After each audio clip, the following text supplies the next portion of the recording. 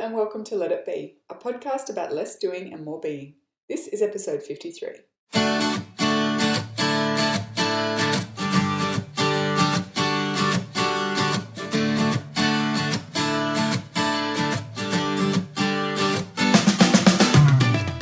So, Brooke, I'd like to kick off today with a little story. So at the start of January, I was feeling a little bit overwhelmed. And I knew the first half of this year was going to be a bit crazy because, it was school holidays in January and Mia was starting school and there were new things going on at work and we had a trip to the Philippines in March and I was speaking at a conference in April and then running a marathon in May. No idea why you feel like there was potential for overwhelm. So what I did, was I just sat down and I mapped out that first 6 months of the year and I think I didn't need to come to conclusion, I already knew it, but it was good to have a visual representation of the fact that I couldn't take on any more new stuff in that first half of the year because otherwise I'd be a bit stuffed, which I thought was very good adulting on my behalf. But then, as life does, it took my sensible adulting and it kicked it out the window because a week later, a key staff member at Swish, which is my business with my husband, he resigned to go be a teacher. So that was great. And we found a replacement really quickly, but the new guy couldn't start for 3 weeks after the old guy finished. So we had this so we were going to be a man down at work for 3 weeks. At the same time, last year, I took over the running of our junior footy club's website, the junior footy club that my son did play for, but has just told me he's not going to play for this year. And when I was going over, in your law. Yeah, just want to kill him. And what I'd done is I'd said to them, look, the current website, I just need to redo it because for me to make changes to a website that someone else built is quite difficult. But if I rebuild it, then I'll be able to do everything really, really quickly. And I should have redone it at the end of last year, but last year was so crazy that when it kind of got to December and I got a bit of downtime, I was like, you know what? I'm just going to have a bit of downtime and recharge before tackling all these other non-urgent jobs. But then, of course, that job becomes a bit more urgent in January when they're about to do registrations in February. So I had to do that. And then, as I was telling you off air last week, as part of research for my next book, which is Overthinkers Anonymous, I'm undertaking a course of study. And I had the choice between a kind of a weekend thing in May or an 8-week online course now. And I was like, I can't wait till May. This is crucial information I need for the book and I don't want to wait till May. So it was now. So all this to say that all of this has been going on at the same time as I'm trying to do all my normal work and podcasting and running our household. And I will be quite frank that the last 3 weeks have been absolutely absurdly insane. But I didn't feel particularly overwhelmed until last Wednesday when I had this really neatly structured to-do list, as I want to do when I'm, feeling potential for overwhelm. I sit down and I map out my day, between 4:30 and 5:30, I'm going to do this. So I don't have to think about what's next because a lot of overwhelm is I don't know what comes next. Mm-hmm. So I had mapped it all out, and then what did I do? Instead of doing any of the things on my carefully mapped out to-do list, I reorganized the desktop on my computer. And that is when I knew that I'd gone over the edge. So I guess all this long story to say or to ask is, what absurd thing do you do that tells you have tipped over into overwhelm? Or just so that everyone knows, clearly today's episode is about overwhelm. It is indeed about overwhelm. Yeah, I'm similar. I love a good self-sabotage if I'm overwhelmed. I really do. I'm like, what needs doing? I need to prune all of the citrus trees in our backyard. That is vitally important. Oh, and while I'm here, everything else needs to be weeded and I probably should mulch and everything, of course, needs to be fed. Anything at all pleasurable to get out of doing what it is that I absolutely need to do. So I know that if I do things like that, when I actually don't have time, because there's nothing wrong with gardening. I mean, I love it. It's really good stress relief. But when I have a lot going on and I find myself doing things like that, it's quite a clear signal that I'm avoiding things. I love that, Ashley. That is perfectly said, because I was like, why am I reorganizing my desktop? But it is exactly that. It is self-sabotage. It's like, it doesn't matter how well you know, how much you know exactly what needs to be done. I think that's a really good tipping point, is when you tip over into that self-sabotaging behavior. That's when you know that you've crossed a line or gone over a significant edge. And it's also when I stop doing things that I know work really well for me in just maintaining a really nice balance. You know, things like getting decent sleep and eating decent food and avoiding excessive social media and, you know, not getting on my phone in the morning. All those things, they're tiny little habits that I've worked on over the past few years that I know work really well for me in just managing life and keeping me centered and grounded and content. When they start to slip, I know that there's something amiss as well. And I found myself really overwhelmed on Boxing Day, actually, of this year just gone. Really just horribly overwhelmed and anxiety riddled to a point. I haven't felt like that in probably 2 or 3 years. The difference is it lasted like an hour. It didn't last a year like it used to. But I found myself sitting on my bed just completely unable to move or think, or, you know, it was awful. It was really paralyzing. And I mean, the difference is now that I can recognize that, figure out that that's what's going on and do things to kind of calm me down in the moment and then move forward and look after myself. You know, but it does still happen. I still hit those points of overwhelm, and it's usually when all of those things start to combine with bad timing, or, you know, unfortunate timing, maybe I should say, where, like you said, everything all happens at once. And, you know, you might get a deadline or a new job, or someone quits and something else happens and someone gets sick, and on top of your life, that starts to amount to overwhelm. And then the other side of it is when I overcommit to things, sometimes willfully, sometimes not. And it's usually a combination of those things that kind of tip me into overwhelm. And that's when I find myself doing things like, you know, not going to bed when I should, or staying in bed later than I should in the morning, or not meditating, or not eating well. And, you know, it just builds and builds and builds. And then I find myself gardening at midday on a Tuesday because I don't want to deal with the reality of my life. And it's so easy to justify when you do that, because you're like, I'm doing this because I just need to create some mental space. Like, that's what I told myself when I was reorganizing my desktop. I'm like, look, this has clearly been bothering me for a while and it's stopping me from being as efficient as I could be. So it's really important that I reorganize my desktop, because then I'll be able to get through this to-do list I've got much faster. And it's so we kind of start justifying these self-sabotaging behaviors that we do because it's easy to do. Like, it's easy to because we're not like going off drinking and smoking on a bender on a weekend. Like, that's obvious self-sabotage, but tidying or doing something that looks very functional isn't as obviously self-sabotaging. No, that's right. So it's harder to recognize. Yeah, exactly. And I think because it's really, you look at it like, that's not a bad thing to be doing at all. You know, it's just perfectly, not right now. Exactly. Exactly.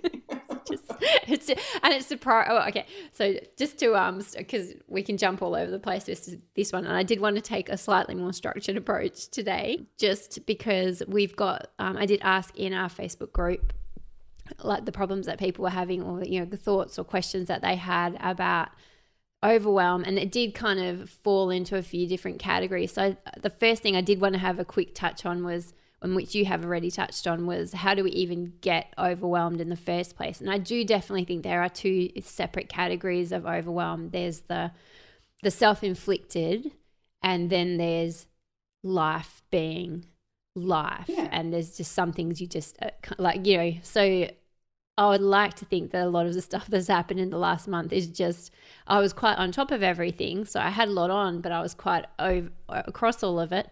And then life just threw a few things at me that meant, well, okay, now here I am. So the self-inflicted stuff is, as you say, it's overcommitting and overscheduling. And it comes from, usually I find for the people who are listening to this podcast, it's either people pleasing or it's the driven, achievement oriented. I've got to keep up with what everyone else is doing, otherwise I'm falling behind kind of mindset. Yeah, for me, I just sum that up for me as being ego. Yeah. Like, I'm saying yes, I'm overcommitting. I refuse to tell anyone that actually I'm too busy, or I don't ever want to admit that. So when I find myself becoming overwhelmed as a result of those choices, it's just ego, and that's highly uncomfortable to admit.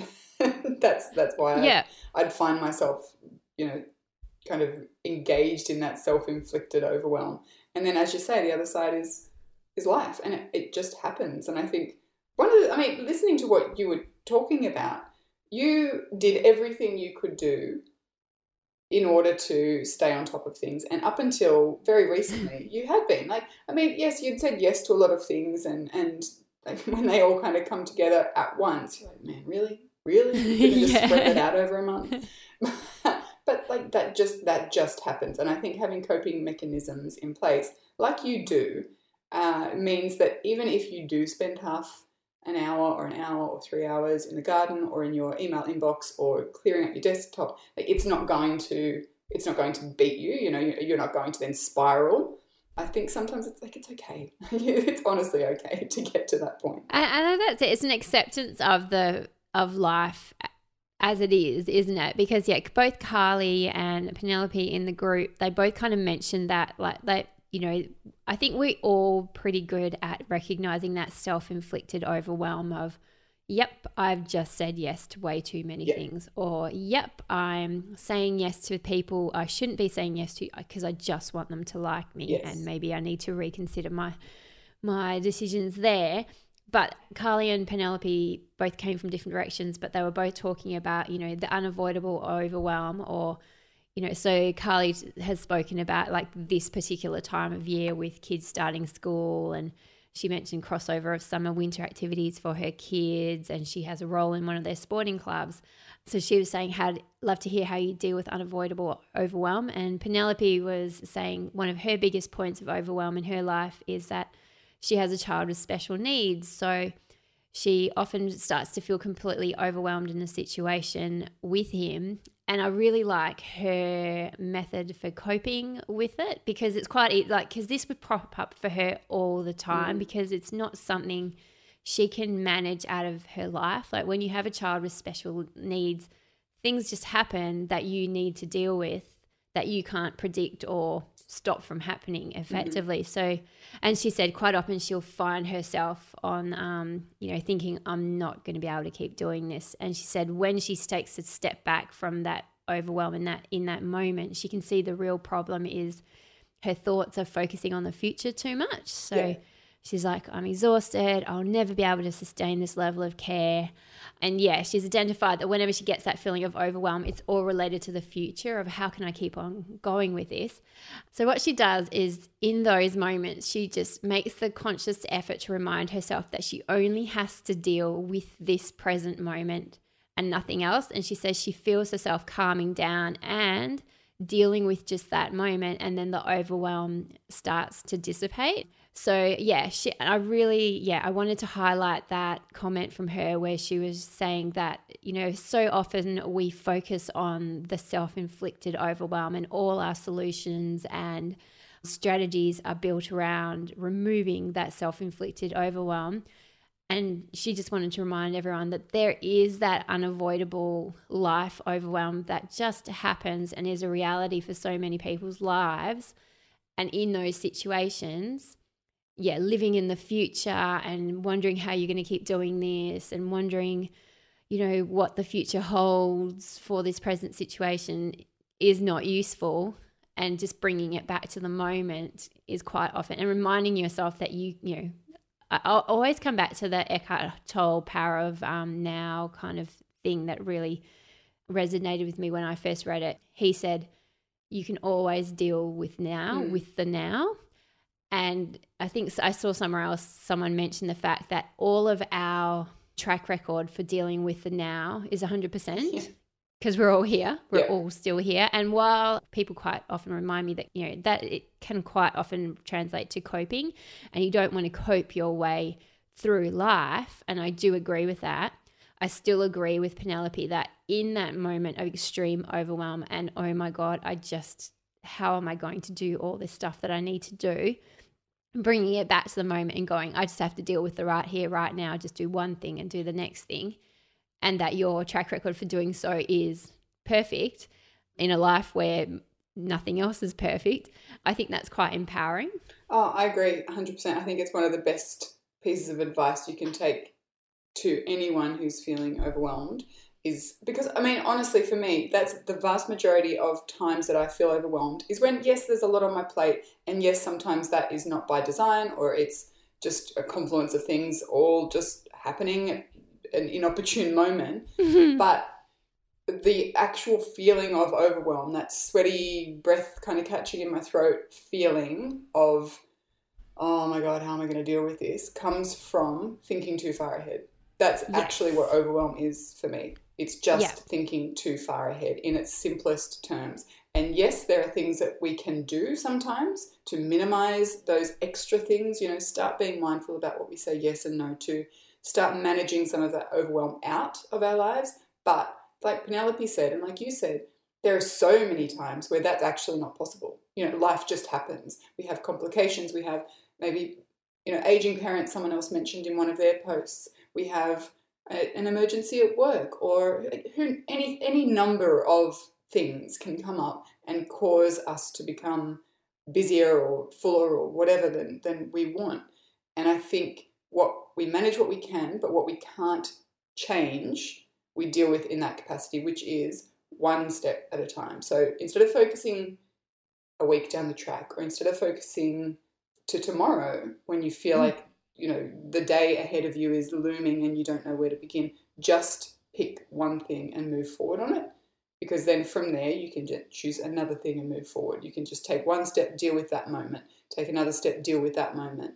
And yes, you don't want that to be the new normal, but when you're in those periods of complete and utter overwhelm, sometimes that's all you can do in order to not kind of give into the anxiety or give into that feeling, is to just deal with the now, then deal with the now, then deal with the now. And then once things ease up a little bit, or there's a break or a moment, you can do things to kind of bring a little bit of space back into your head and into your day. Do you find, and this is something that's just occurred to me because I'm just coming off the back of quite an emotionally taxing year, do you find that when there's an emotional element to the overwhelm, it's so much harder it just makes everything seem so much harder than it actually is?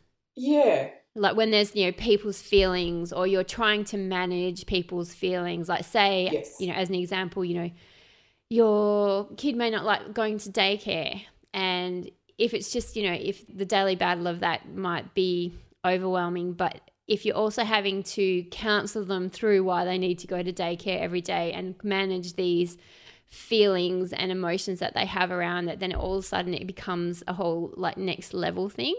Yeah, I think so. I mean, there's time overwhelm and even headspace overwhelm, but then there's that emotional overwhelm too. And I think that's where that paralysis feeling can come into it, and the utter exhaustion too. Particularly if it's not just a one-off thing, like you say, if it's a day in, day out thing that's happening and it's really draining your resources, that's much harder to bounce back from or to ward off, I think, particularly if you just have to deal with it, Yeah, I agree. There is definitely a difference. I mean, I think there's still things that we can do to but the strategies are different, aren't they? Because because I always think like, okay, if someone comes to me and they're like completely overwhelmed, I don't know where to start with, I'm like, right, well, you got to prioritize, because it's almost like if you're in hospital, you end up in hospital tomorrow, what's the priorities? What are the things that you have to most take care of?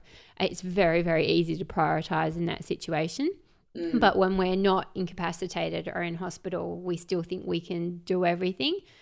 So, in those situations, I always say to people to come back to priorities and come back to values and, just check in with those and if you can make a list of what's most important to least important and then literally lop off the bottom 5 to 10 things, then bang, you're already a lot more in control of the situation. But when we're talking emotional overwhelm, which, as you said, that's where that real feeling of complete exhaustion comes from. And I think the reason I want to kind of touch on this particularly is because I wrote an article about it at the end of last year, a blog post about it at the end of last year, because at the end of the year, everyone was feeling so burnt out and they were like, why am I feeling so burnt out? Yes, it's a very, very busy time of year, but no busier than any other time of the year almost. And I was like, you know what? It's the emotional exhaustion because everyone's a bit frayed. So every interaction you're having, be it with your kids who are all knackered because it's the end of the school year, or other parents who they're more knackered because they're dealing with kids who are more knackered from the end of the school year, or someone driving on the street, you cut them off and they're so much more angry at you because everybody's on this knife edge of emotional exhaustion. It just makes everything so much harder to deal with. So I'd love to just touch on maybe how both of us manage that emotional exhaustion, because I do think that if we can tackle the emotional exhaustion side of things, it then makes it easier to then prioritize and check in with our values and control the controllables, which are kind of, I guess, the more structural or mechanical ways of dealing with overwhelm. Yeah, I think they really do play into each other. The example that you gave, at the end of the year when everyone's just, knife edge kind of, I'm going to lose it. And I think that's partly because we are overcommitted at that time of year. There's social catch-ups and work deadlines and all these things. So there's less buffer for us to expand within before we start to explode, before those simmering kind of tensions make themselves known, because we've got less space and less buffer and less margin in which to operate. And I think that's probably one of the biggest issues with being too busy and too committed, not in an emotional sense, but in time and, in those kind of expectations. We then don't necessarily have the buffer to deal with and manage, the emotional stuff, because it takes more time and more space. And just by virtue of the fact that it's an emotional thing, usually it's more important to us than going to Bob's, barbecue on the weekend. But Bob's barbecue on the weekend might have been the thing that tipped us over that point, so that now we're yelling at our kids or now we're having an argument with our partner because we just don't have enough space. So I do think that they really do tie in together, and it's quite an integrated relationship between the two of them. And for me, it's partly just first of all, recognizing that that's where I'm at. Like, I'm overwhelmed. I don't have the margin that I want. Yeah. And I'm snapping or I'm crying or things are affecting me that they don't normally affect me. So recognizing that first of all, and then thinking, okay, what can I change? What am I worrying about specifically? Can I do anything about it? Yes or no? And if I can do something about it, then do something about it. And if I can't, or I'm choosing not to do anything about it, be it 10 social events on the weekend or whatever, but I'm choosing to go to them, then just accept it, and accept that is going to mean that there's maybe a shortage of emotional bandwidth for that weekend. What can I do to deal with that? Okay, go to bed earlier, eat better food, drink more water, maybe meditate for 5 minutes every day, go for a walk, and kind of try and, don't get me wrong, that sounds like I just gave people a huge list of things to do and they're like, that's not going to help.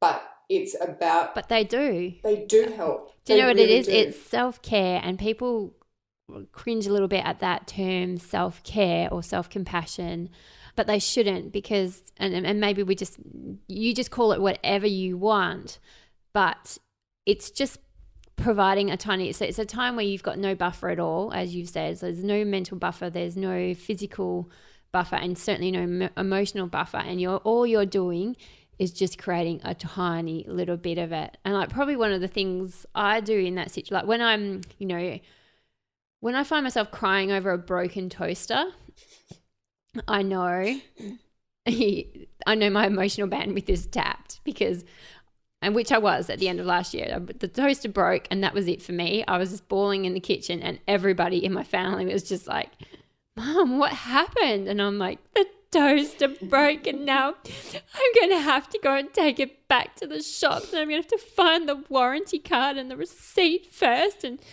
when am I going to do it? And of course, everyone just backs away slowly when Okay, I get into we're that just stage. going to leave you here. But you know what? I think it's important to have that kind of public meltdown within your house Yes. because everyone goes, whoa, what's happening? And then it opens up the conversation because at that stage, I do kind of gather the family around and go, look, I'm really emotionally tapped right now. So I'm going to need you guys to solve your own problems just for a day. And I kind of like take a bit of a mental daycation. So like we're not, because all of us are the person in our house. It's like, where are my shoes?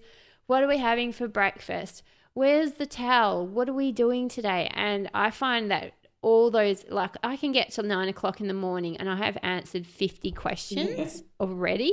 And that's fine because that's my role in this household. But yeah, when I hit that point of a complete emotional breakdown, that's when I say to everyone, like I say to my husband, I'm going to need you to be, I say to my kids, if you have a question, you've got to go ask Dad first.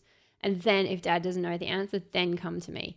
And I'll say to my husband, you damn well know the answer to those questions. And if you don't, figure it out. Imagine I'm not here. Yes, pretend I'm not here. What would you guys do?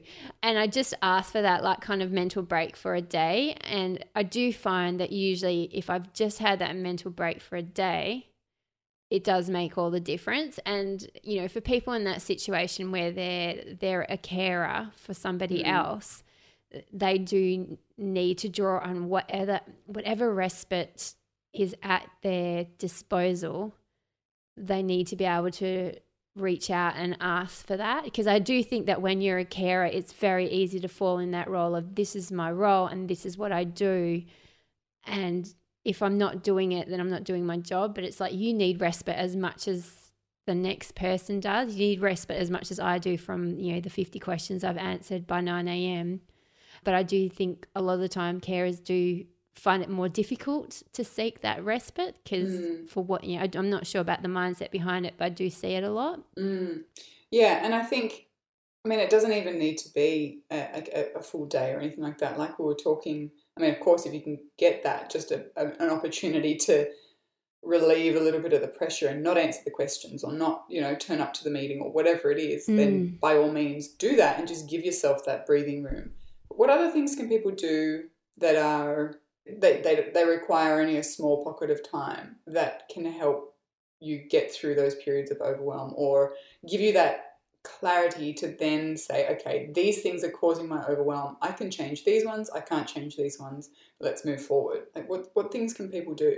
I think it's always control. Like when we're overwhelmed, we feel out of control. So any tiny little thing that we can do to feel like we have got some semblance of control is good. And quite often it's not a bad thing or a good thing. It's just the thing that people do. But quite often people outsource things to the universe or they outsource things to religion and in situations like that, I'm all on board for it, because while it might seem like when you get so overwhelmed or you're overwhelmed by financial difficulties or overwhelmed by life is just throwing way too much shit at you at one stage or another, like while I'm very pragmatic and I'm like, it is what it is, it's taken me a long time to get to this point. In the past, I found that going, you know what, I'm just going to put everything in the hands of the universe right now. And that is actually a way of saying it is what it is, but you are kind of outsourcing it to the universe. You're like, you know what, universe or fate or whatever, like whatever happens from now on, I can't affect it anymore. It's up to you. And that is a form of gaining control over the situation. As much as it might seem like you're outsourcing it, you're actually giving yourself some level of control. So what it is we all have to find some way of giving us an illusion of control over the situation, and just having that illusion of control is usually just enough buffer to get us through to like the next hour or the next day or even the next moment.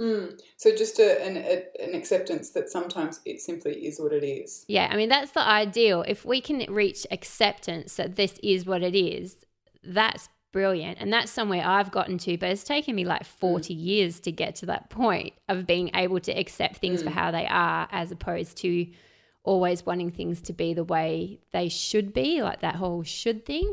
And I do think a lot of overwhelm comes from the fact that like things are not the way they should be, and I need to get them to the way that they should be. And there's really no shoulds for how things are. They just often are the way they are. Yes. So I don't want to tell people to find acceptance for how things are, because I know that how much work it took me to get to that point.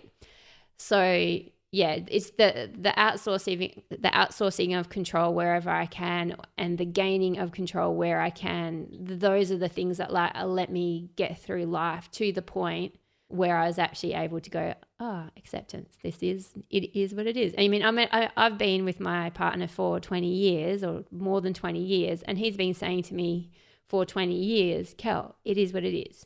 It is what it is. And I've not been able to take that on board until literally in the last year. So it's funny you say you're like that's how I gain control, by I gain a sense of control by just accepting that it is what it is. And what I'm hearing is I completely let go of control.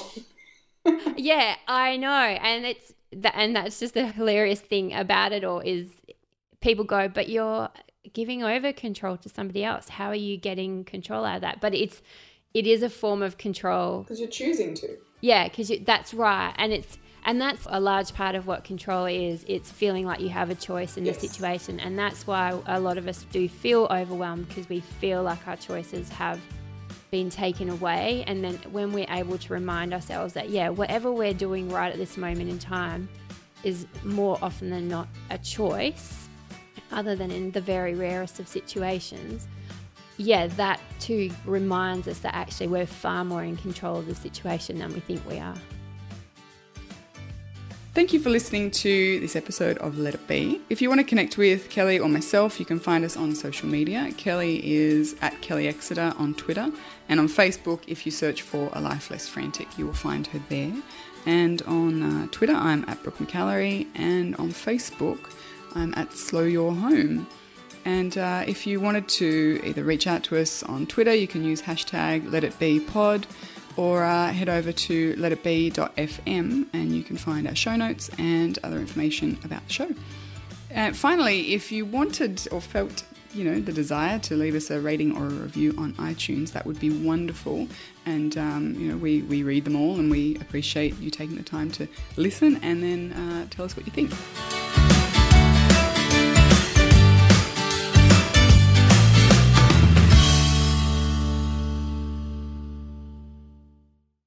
Jackrabbit FM for your ears. Who is that? Hi, Podcast.